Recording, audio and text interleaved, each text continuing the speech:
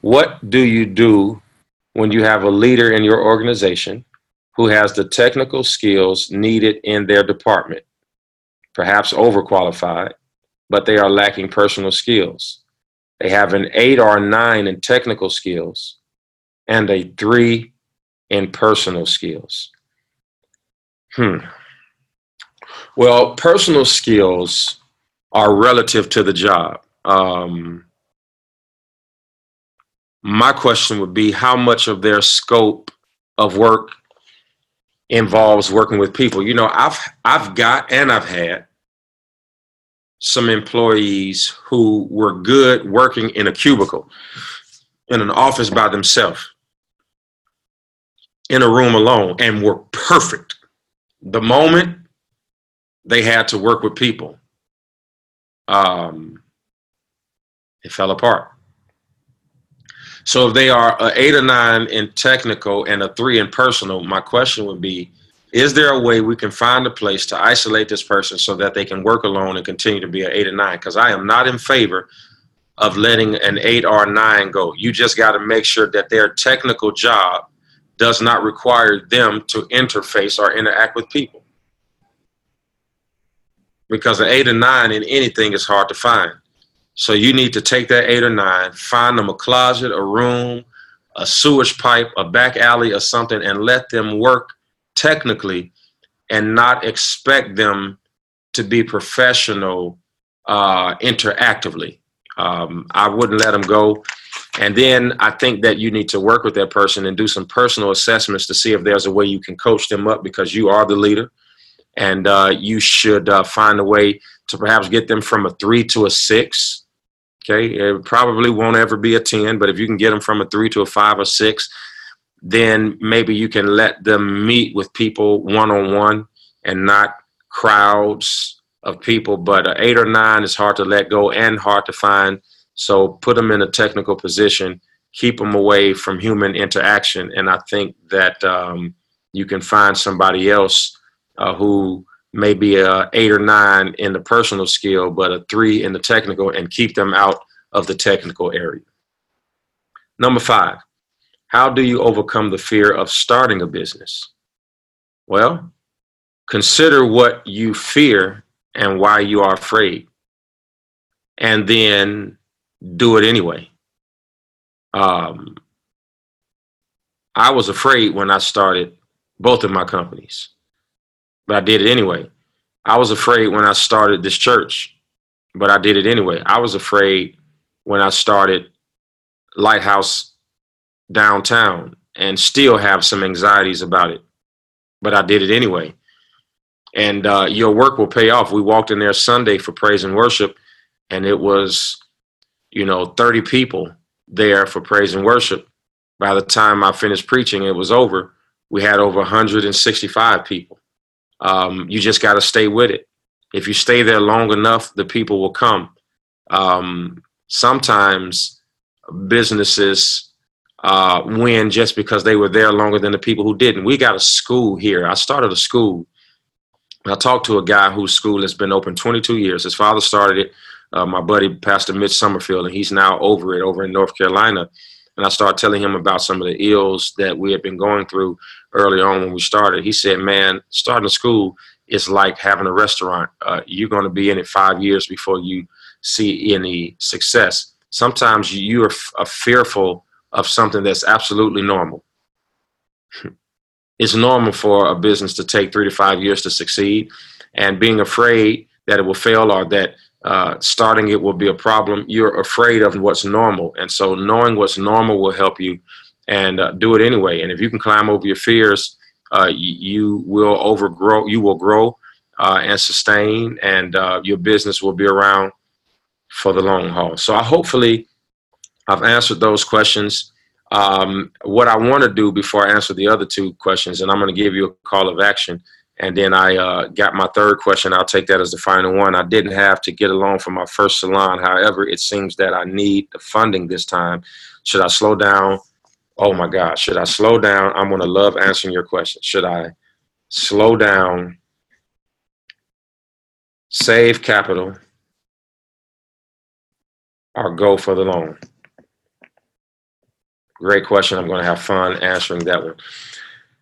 Send me an email with all of your business goals for 2019. I want you to email me with all of your goals. This is going to let me know that you're serious. We've got 17 participants on right now. I really have a goal to grow this business startup lab. I hope that when I do one of these coaching sessions a year from now, that we've got 150, 200 participants on. I really want to grow it, and I'm going to need you to help to recommend this to your friends if it's working, and give us your feedback of how we can shape things to better serve you. I'm trying to do more impersonal things and things like this, and not just always email you videos, but have live opportunities like this. So send us an email with your goals for 2019. Here's the email address. Are you ready? And I think I might be able to myself type it in. It's marketing@KeonHenderson.com. Marketing@KeonHenderson.com. Let me proofread it. Marketing@KeonHenderson.com. Right? I've just put, for me, to all of the panelists and attendees, I just put the email address into the chat. I want you to get that email, and I want you to email me all of your goals for 2019. And we're going to review those and see if we can't help you to accomplish those. All right. As we finish up, and I want to thank you for your time and patience, here's the first question that we got here in the group chat. When is the right time to hire? Well, here is the deal. You should always be interviewing even when you're not hiring. Okay? You never know what's going to happen. You don't know if somebody's going to wake up and get married and decide they want to move to Barbados. You don't know if somebody's going to get addicted to a substance. You don't know if somebody's marriage is going to fall apart. You don't know if somebody's going to get a better offer in a warmer climate or a cooler climate. You don't know what's going to happen. So you need to always be interviewing for every position in your organization so that in the event a good person leaves, you won't be stuck in the mud and you'll have a replacement. Typically, to answer your question more specifically, I don't like to hire anybody unless I have at least 1 year's salary in the bank for that person. When you hire somebody, you take on the responsibility of them choosing their life based on the compensation they're receiving in exchange for the work. So you've got to make sure that if possible, and maybe 6 months, stretch 3 months, but I personally don't like to hire unless I have at least 1 year's salary in the bank, and that's usually an indicator that you are sustainable enough to bring somebody on. If you don't have that, then you have to get with the person and find out what is the hire going to bring to the company. In other words, if you spend $60,000 on this person, will they be worth $350,000? If that is the case, then it's a no-brainer. You hire immediately. But here's a rule of thumb: hire slow, fire fast. Take your time. Interview, meet the dog, the cat, the neighbor. Interview the first grade teacher if you can. Hire slow, fire fast. Number two, the question is should I put my own money up versus getting a business loan? Number one, I always say use somebody else's money. I always say use somebody else's money. If you have $100,000 need and you have $100,000 in the bank, then it does not make sense to go cash poor and then have to depend on a dream that hasn't yet fully developed. So if you can get the loan, you get the loan and use the bank's money, knowing full well that you have this collateral that if all goes down, then you could use your money to ensure that you don't drown. Cash is king. If the stock market drops and the loan loses value, our FDIC says, you know what, we can't keep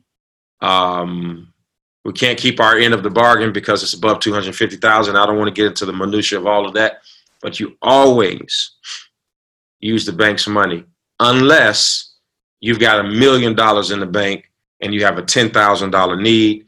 Then the risk tolerance is not high enough to go pay interest on. And then if you have what I like to call invisible interest, and people, have different ideas. And say, for instance, you can't buy a car cash. And I was at a point in my life, and I'll be honest with you, I couldn't buy cars cash. But what I did have is an 800 credit score. And so I could get low interest rates on my cars. And if you can get what I like to call invisible interest, still get the loan. I know the debt consolidators will tell you, hey, buy a cash car. And in all cases, that is very smart and it's very true. But if in case you can't buy a car cash and you need a car that's going to be reliable and you have to get a loan, get the interest rate as low as possible. Invisible interest to me is somewhere between 0 and 1.9%. And that means a majority of your money on the payment is going towards the principal, not the interest. But always use their money. Keep yours. And if you get in trouble, use yours to get out. Okay.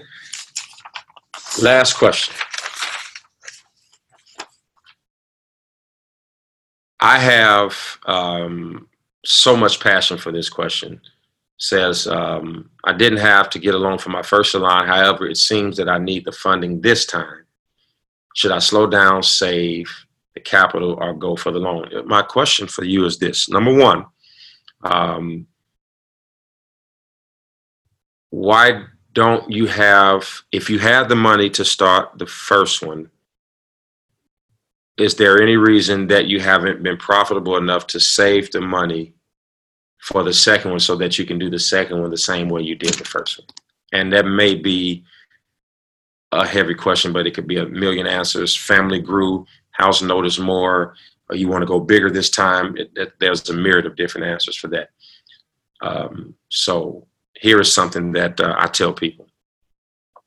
Whenever your business is growing, says I took a loss when I moved to Texas, came doing Harvey. Okay. Here is something that I want to say to you. Sometimes you have to listen to me. Sometimes you have to stop succeeding so you can build structure. Okay. This may not be the time to go start the second salon. Not that it won't ever be time, but this may not be time to go do it, because obviously taking a loss, moving, a hurricane, all of that is insurmountable odds that not many people can get over. So let's regroup from all of that, okay, and not be as ambitious to start. The other thing is I didn't start the second location for the Lighthouse Church until we were 8 years old. Because if you don't handle what caused the loss, if you haven't recuperated from the hurricane and the move, then the second salon would be a redistribution of the dysfunction that is currently going around the current building with loss, movement, hurricane. So now that you've recovered from all of that, maybe you want to wait. I took a loss when I moved to Texas, came during Harvey, okay. I'm 5 years in. And I don't know enough about the business, but I do know my answer is this. Sometimes you have to stop succeeding so that you can build the structure. And I would not, at this moment, I wouldn't personally go and take out another loan that would cause you to have to use the proceeds from your current business to pay the loan back. Because if the business is not capable right now of sustaining a second location, then we need to get the business in the position where it can sustain a second location, then go get the money from the bank. All right, here's the principle. Then go get the money from the bank and have this apparatus, business one, accelerating the payment back to the bank so that you're not in debt in perpetuity because you took the loan out to open it, hoping that the second business will pay the loan back. So that's my honest feedback. We started another location. One of our businesses, I did not take a loan out. What I did is I made sure that the first business could sustain the second business. And then I borrowed the money. I was fortunate enough to borrow it from myself. But in other cases, if I wasn't able to borrow from myself, I would have borrowed it from the bank.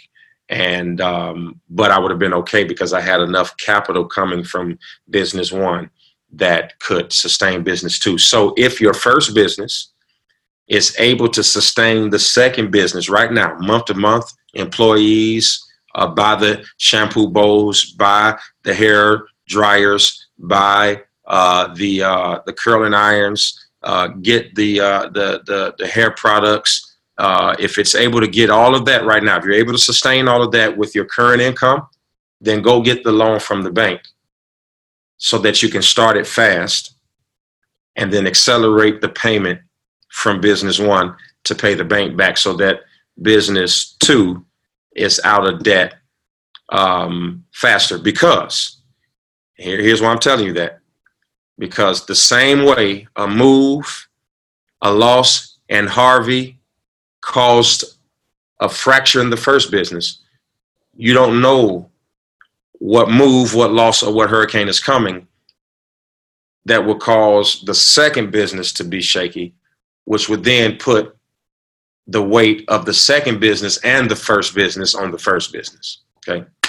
So hopefully that helps. Remember, guys, send us an email with your business goals for 2019, marketing@KeonHenderson.com. Thank you all so much for the opportunity to be with you. We've been together 51 minutes. That went so fast. I had a great time.